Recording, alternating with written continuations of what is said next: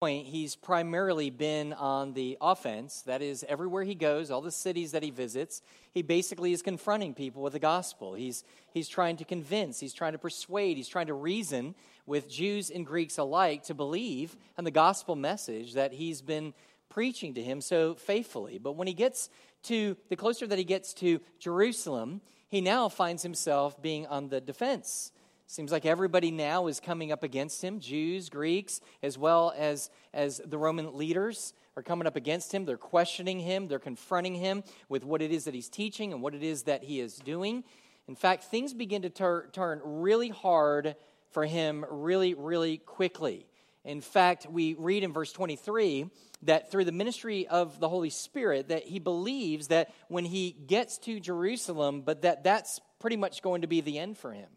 That he believes that he's never going to be able to return to all of the churches that he had once preached and all the people that he had shared the gospel with. He's never going to see them again. He doesn't really know exactly what's going to happen, but he believes that the end is quite near.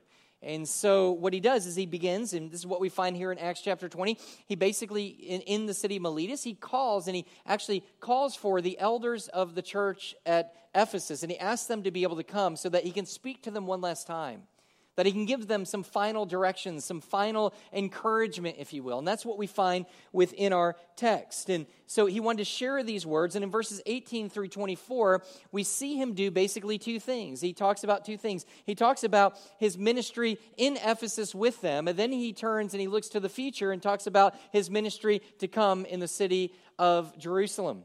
Now, if you've been with us in our study, or even if you're familiar with the New Testament at all, you know that Paul was incredibly effective and successful in ministry. He had planted many different churches in a lot of different cities, and he had led to Christ by his own self, directly from him. Hundreds and even of thousands of people came to faith in Christ. But we've been learning that God never called him to be successful.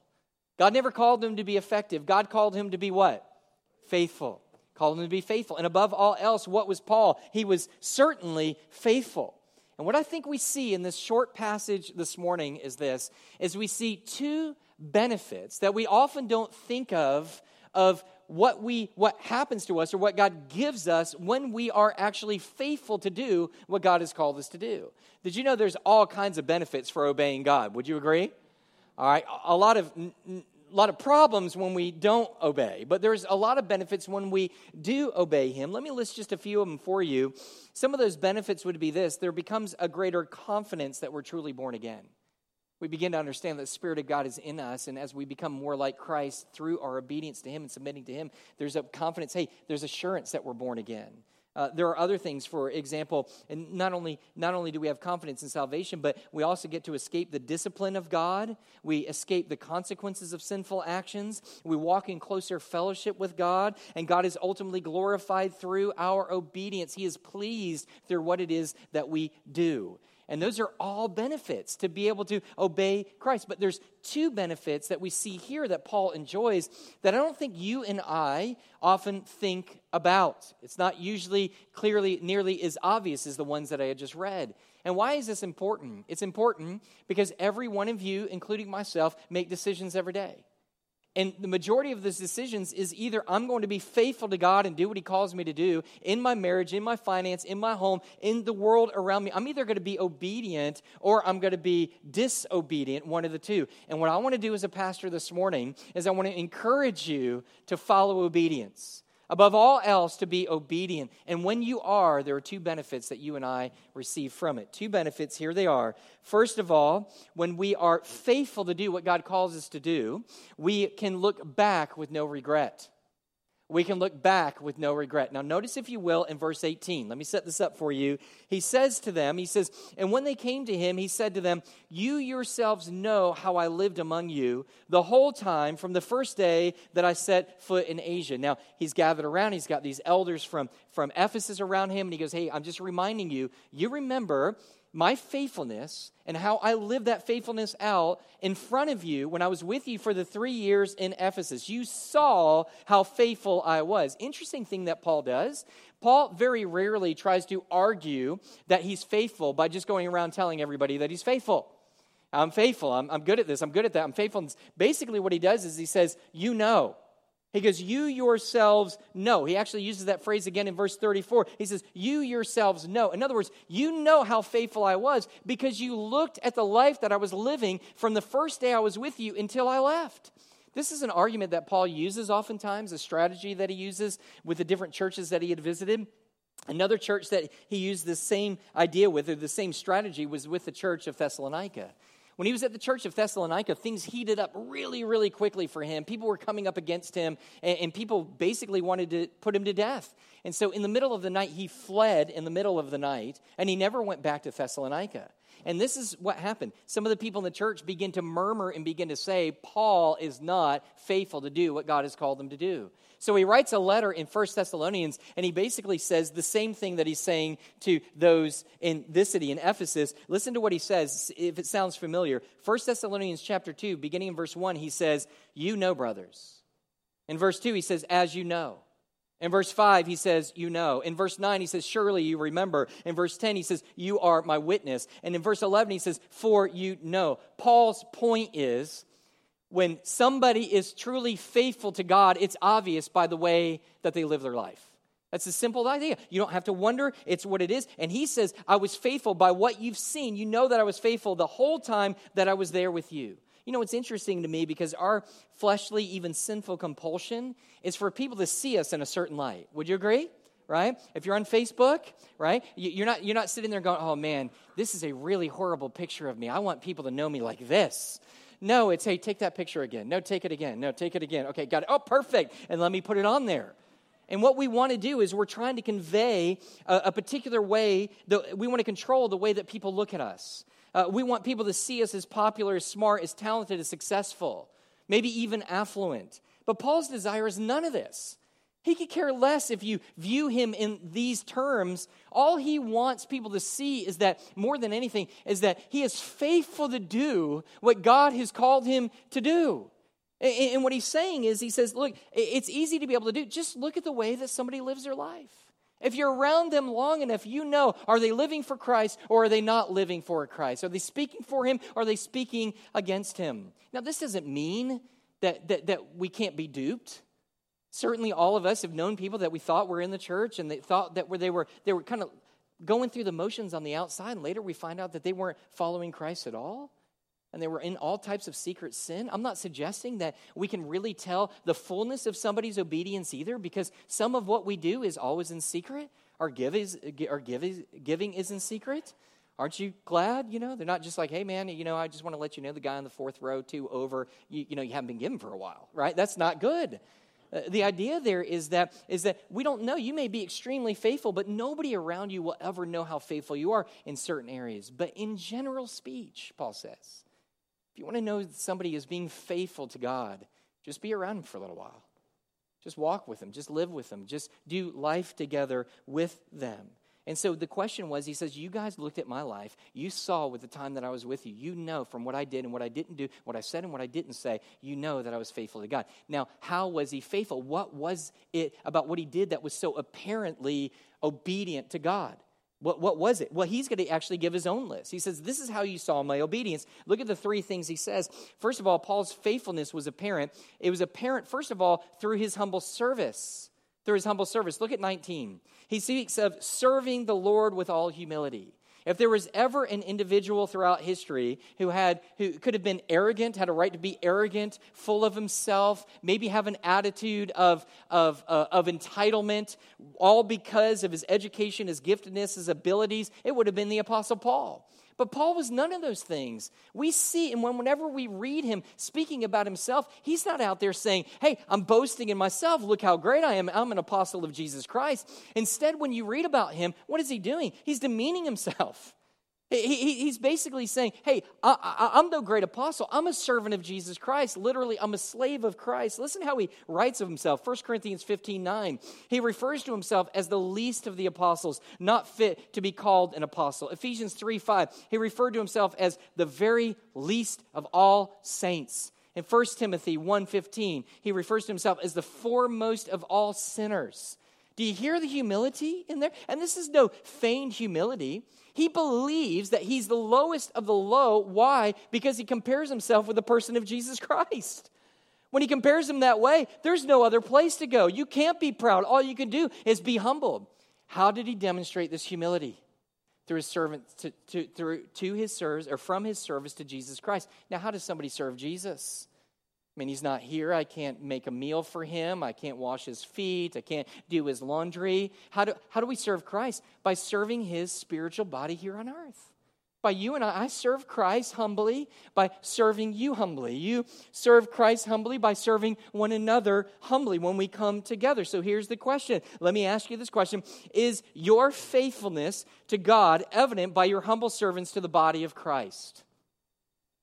In other words, if somebody were to look at you, if we were to line you up here in the church, would people look at you, see how you live, spending time with you, see your service that you give to one another within this body, would they say of you, yep, definitely humble servant? Now, if they don't, and they said, do you have anything to say about that, why people don't view you as a humble servant, this is what I think that would happen, but I want to caution you for this. We'd probably use very much the same excuse, would we not?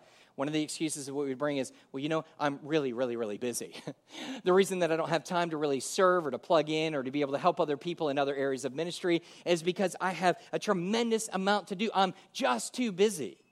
But if you and I are somewhat, at least attempt to be honest, and we finish that sentence out, it's really a little scary. Because the answer is, look, if you're too busy doing what? Well, too busy, honestly, selfishly looking after my own interest.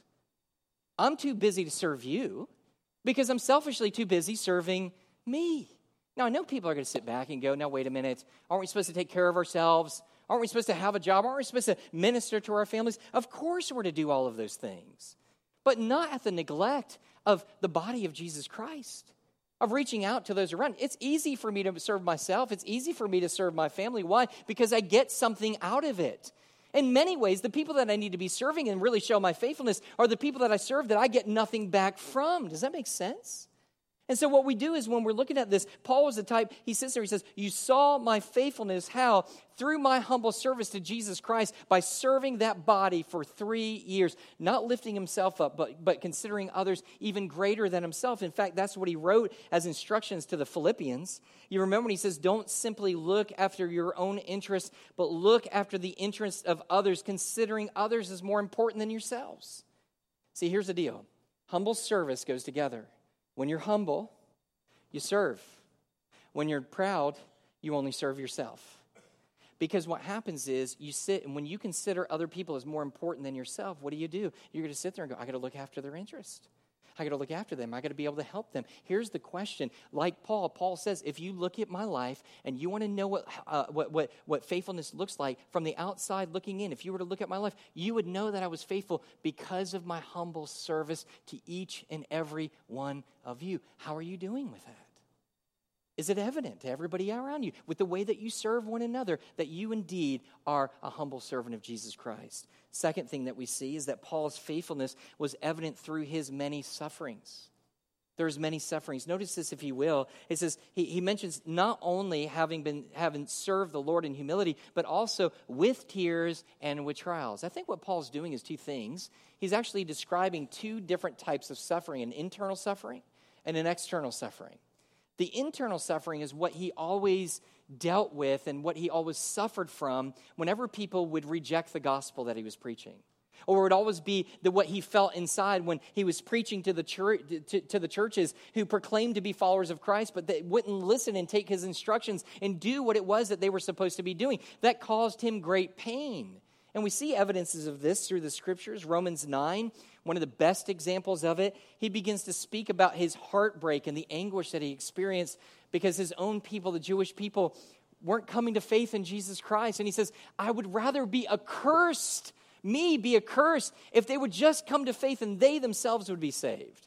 And then, of course, we know in other churches that he writes to who profess to know Christ, whenever they're just disobeying and they're not listening to him again, he feels this anguish. In verse 31, he'll say the same thing to the Ephesians. He says, therefore be alert, remembering that for 3 years I did not cease night or day to admonish everyone with tears. When he was at Ephesus, he was teaching the truth for 3 years, but not everybody was obeying.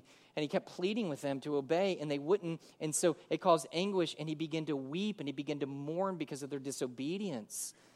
And so he's been inflicted. He's suffering inwardly, but he's also suffered outwardly in external sufferings. Notice he says, he mentions the trials that happened to me through the plots of the Jews. If you've been following in our study, you know the moment that he came to faith in Christ, he was immediately being plotted against by the Jewish leaders. They were constantly looking how to destroy him, how to be able to wreck his name, wreck his witness, put him to death. They were always looking for these, which caused him much suffering. Some of that time of this opposition led to physical pain and suffering, which included imprisonment and teaching.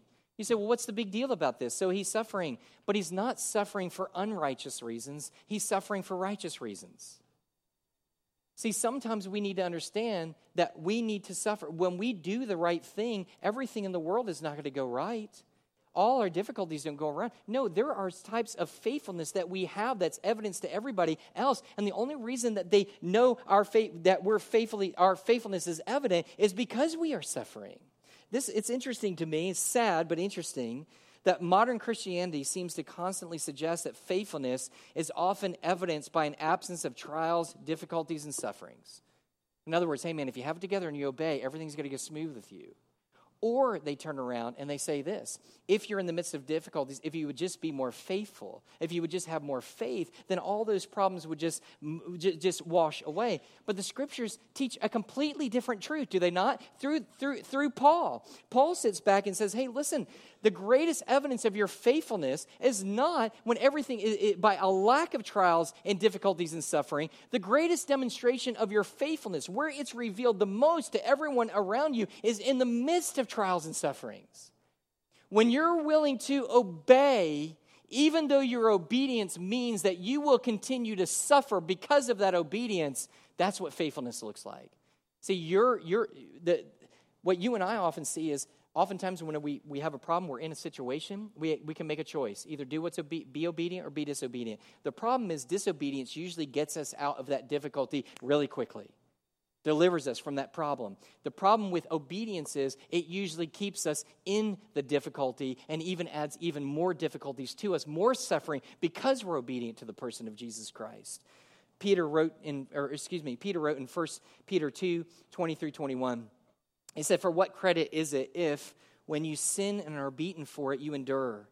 But if when you do good and suffer for it and you endure, this is the gracious thing in the sight of God. For to you this has been called, because Christ also suffered for you, leaving you an example that you might follow in his steps. Look, I know that there's a great deal of suffering in this church. There's physical sufferings, there's relational sufferings, there's financial problems and difficulties. And in fact, I was talking with one of our elders this last week. I just kind of went down. I began to just mention just a few of the difficulties and challenges that people in our church were facing. The conversations that I had, I'm sitting back and I'm thinking to myself, this is so much.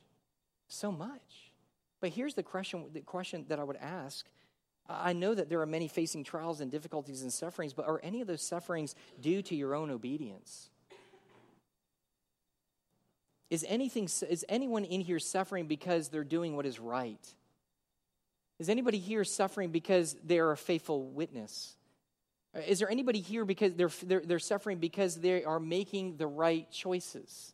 What Paul says is, this is the type of suffering that was evident with him. He was suffering for righteousness' sake. If you want to know if you're being faithful, that's one of the keys. It's not only for you and I to be able to serve each other humbly, but it's also within our life. We're making right decisions to where our life doesn't look perfect. Our life looks very difficult because we have been faithful. There's a third thing, and I'm going to go over this one very quickly. Third thing is Paul's faithfulness was evident in his bold sharing. Now, we went over this at length last week, so if you want to know more about what it means to share your faith boldly, go back to that. But notice what he says in verse 21. Paul wrote, how I did not shrink from declaring to you anything that was profitable, and teaching you in public and from house to house, testifying both in Jews and Greeks of repentance towards God and of faith in our Lord Jesus Christ. Let me put this in a nutshell. He goes, you want to know how you see me being faithful? You saw me faithful because I preached everything, everywhere, and to everyone. In other words, he preached to everyone, to Jews and to Greeks, those that would be receptive, those who wouldn't. He would end up preaching everywhere. It wasn't just in homes. He would preach in public. He was faithful to be able to do so. And here's the key I want you to see. He preached everything.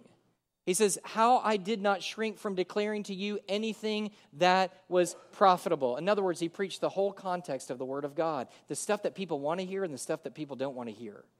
You know as well as I do, there's certain sermons you're like, this is good, this makes me feel good. And then there's some that you sit there and go, wow, this makes me feel awful. I'll take the good over the awful any day. And some people sit back, and this is what you might be saying, well, I'm not a preacher. How in the world am I supposed to share boldly like this? But you and I know that we're supposed to share the truth with those that are around us. And I wonder sometimes, and some of you are bold. Some of you are like, oh, man, I shared the gospel the other day, and I shared it here, and man, praise God for that. But I wonder if sometimes we don't see the responses of people coming to true faith in Christ because we're not giving them the whole gospel. We're just simply there saying, hey, you want your sins forgiven? Yes. You want to go to heaven? Yes. You want to have a right relationship with God? Yes. You want to be with Him for all eternity? You want to have a nice mansion in heaven? Yes. All those things are fantastic. You want to have God never leaving you nor forsaking you? Yes. But we don't often share the other side of the gospel, which is just the hard part, going, hey, brother, we can talk about heaven, but I can't talk about heaven without hell. Hey, we can talk about forgiveness, but I can't talk about forgiveness until we talk about your sin. Talk about God receiving you through the work of Jesus Christ, but none of that will ultimately make sense unless I let you know that you are condemned in your sins already. And so what he says we have to be bold in sharing the gospel. We have to be bold in sharing and doing what it does. Now, we sit back and we look at this and we think to ourselves now, what does any of this have to do with the benefit of obedience? All I've done so far is what Paul does, is he lays out how he has been faithful. He says he's been faithful, and that faithfulness has been evident to all in his humble service and his many sufferings and his bold sharing of the gospel. Now look at verse 25. Look at verse 25. He says, and now behold, I know that none of you among whom I have gone about proclaiming the kingdom will see my face again. Therefore I testify to you this day that I am innocent of the blood of all of you, for I did not shrink from declaring to you the whole counsel of God. Here's what he's saying. Hey guys, we spent 3 years together. I ministered to you. I talked with you. I preached to you. I served you. I suffered for righteousness' sake. It wasn't an easy road. I did all these things in order to be faithful for God. And guess what? I'm never going to see you again. I'm never going to see your faces again. And I'm leaving. And whatever you do with what it was that I taught is now up to you. If you want to accept it, you accept it. But your blood is no longer on my hands. You know what he's saying? He's able to look back at a period of his life, and because of his faithfulness say, I'm able to leave and move on without any regret. I'm able to move and leave on with any regret. Now, I don't believe that Paul was saying this. I don't think that Paul was saying, I don't care how you respond to the gospel message that I preached. I don't think he's sitting there going, hey, man, it's up to you now, man. If you go to hell and you don't accept and you don't repent, that's okay with me. It's not my responsibility. Or if you're a believer and you just continue to disobey God, that's not a concern of mine as well. We've already demonstrated that was a concern for Paul, was it not? He was concerned. He wept. It was through tears that when people were rejecting the truth of the gospel and the word of God, it brought him tears. It was inward suffering for him. So he's certainly not saying that, not at all. What is he saying then? I think he's saying that mourning over the sins and sufferings caused by others is one thing, but mourning over the sins and sufferings caused by myself and then having to be under the constant weight of regret because I got myself into that difficulty is far greater. Let me say it like this in an illustration. It always works. I didn't give you any illustrations. That's why it's been so hard to pay attention, but let me give you one to land the plane. When I was 18 years old, something drastically changed in our home, and that was I went from being a prisoner to be free. Now, let me explain what I mean by that. My dad was very, very strict. In other words, I had turned 18 when I was still in high school. I failed first grade. And so, and you're like, great. And so I was held back in first grade, and so I was 18. But even when I was 18, I had to be in bed at 9 o'clock. 9 o'clock. Some were like, that ain't strict. It was strict for me. So I was in bed, and then on the weekends, I could go out, but I had to be back in bed by 10 o'clock, all right, on the weekends. So all of you are like, I got to be back by 1? That's ridiculous, all right? I had to be back at 10, all right? The news wasn't even on yet. And so I'd have to be able to get back in bed. And so one day after I graduated, the day after I graduated, my dad came into my room and he goes, okay, son, we need to have a talk. I said, well, what's the talk, Dad? He says, look, and that's never good, by the way. Your dad comes in, we need to have a talk. This usually, it's like your wife saying that. It usually doesn't go well. And so my dad sits me down and he says, listen, he goes, everything is going to change here. He goes, you don't have any kind of curfew. You can come and go as you please. You do whatever it is that you want to, whatever you deem to seem to be able to be right. And, of course, I'm looking for some kind of camera, thinking that this has got to be some kind of trick. Is he serious about this? It's like your wife saying, hey, you don't have to get me anything for Christmas. Don't fall for that, And so we kind of sat back, and he just told me, he says, no, I'm serious. And I go, Dad, what are you talking about? Why do I have all this freedom? And he says, this is just what I want you to know. I know that I raised you in the way that you're supposed to go. Because I raised you up. I did what God had told me to do. I was entrusted to raise you in the admonition of Jesus Christ. And he goes, you and I know I was not perfect in any of that. I stumbled in many ways. But generally, I think both you and I would say that I was faithful to do what God had called you to do, to teach you the gospel, to share what that looks like in living a life. And he goes, and now you go out and now you make the decisions. Because what you make from here on out is on you. It's no longer on me. He says, you go out, and what I want you to do is live your life. But I'm going to tell you, if you go and get a credit card and get in debt, I'm not bailing you out. If you do something stupid and you end up in jail, I'm not bailing you out of prison. I mean, this is one of those tender moments between son and father, right? So tender. Thank you, Dad. And he goes, I'm just not doing any of those things. And here's what I would say. I think I know better now what my dad was saying during that time than maybe what I did then. Then it just scared me. Oh, no, I better not get a credit card, right? I mean, that was my big deal. But for now, I see it a little bit differently. And the way that I see my dad is, what he's in essence saying is, I know that he would have mourned if I would have made bad decisions. When I made bad decisions, he mourned. But his mourning over my bad decisions was much different than him mourning over my bad decisions and him mourning over his regret because he was not faithful to raise me in the way that he should. Those are two completely different things. And I don't want you to underestimate this. I don't want you to underestimate in any way, shape, or form how crippling regret can be. See, it's one thing to be able to suffer because of other people's decisions. We do that all the time because of other people's sins. And we look back, and that hurts, and it makes us mourn, and it causes us to cry. But when people sin, or when people do wrong things, or we begin to suffer because it was our own willful disobedience before God, that type of pressure and regret is crushing. And what we find is we don't know what the future holds. We don't know what's going to happen, what we could ultimately do. But I'm telling you right now, it is a blessing when you and I can sit back and say, hey, I can't exempt myself from difficulties. I can't exempt myself from hardships. It's going to be filled with it. In fact, in Acts chapter 14, it says that it is through many tribulations that you will enter the kingdom of God. Isaiah says of Jesus, the one that we follow and try to emulate, he says that he was a man of great suffering. If Jesus suffered, then guess what? You and I are going to suffer. There's nothing we can do about that suffering. It's what it means to live in a fallen world. But I'm telling you, suffering because of the difficulties of life is much different than suffering underneath the regret that we have because the suffering we experience is our own fault, that we caused it. And so it is a blessing. Look, many of you are just in the position of making decisions right now. Maybe it's in a relationship, in our marriage. Maybe it's moving. Maybe it's finance. Maybe it's whatever it is. But whatever decisions I make, I want to plead with you to obey God, to do. Because in the moment you think, well, if I just make this decision, it might be wrong, but it's going to take away a lot of grief, a lot of problem, a lot of pain, and a lot of suffering. It's temporal. I'm telling you from somebody who knows that would be much better than making the wrong decision, being disobedient to God, and looking back on a different time of life and constantly be reminded of how I failed. Now, I want to say this. All of us have struggled with some type of regret. Now, some of you need to get over it. And let me explain this in the nicest way. I've known some of the greatest parents in the world that their children are disobeying, and they sit back and they are just kicking themselves, all over. And I just want to sit there and go, hey, you were faithful. Mourn for your child, but don't mourn over your failure because you didn't fail in this. It's their failure, not yours. And some of you sit back and you know what? You've made some really bad decisions. And you know as well, in a part, that regret is really good. In a part, it's a good sign. You know why? Because it makes you realize, I don't ever want to do this again. It means that you have a soft heart. It means that you look back and you go, man, I did the wrong things and you're broken. It's a lot better than sitting there going, no regrets. I did everything right. When everybody knows that you didn't do everything right. But what I'm saying is, and I want to encourage you, but if you find yourself in a place where I can't get past this, God's grace is sufficient for you.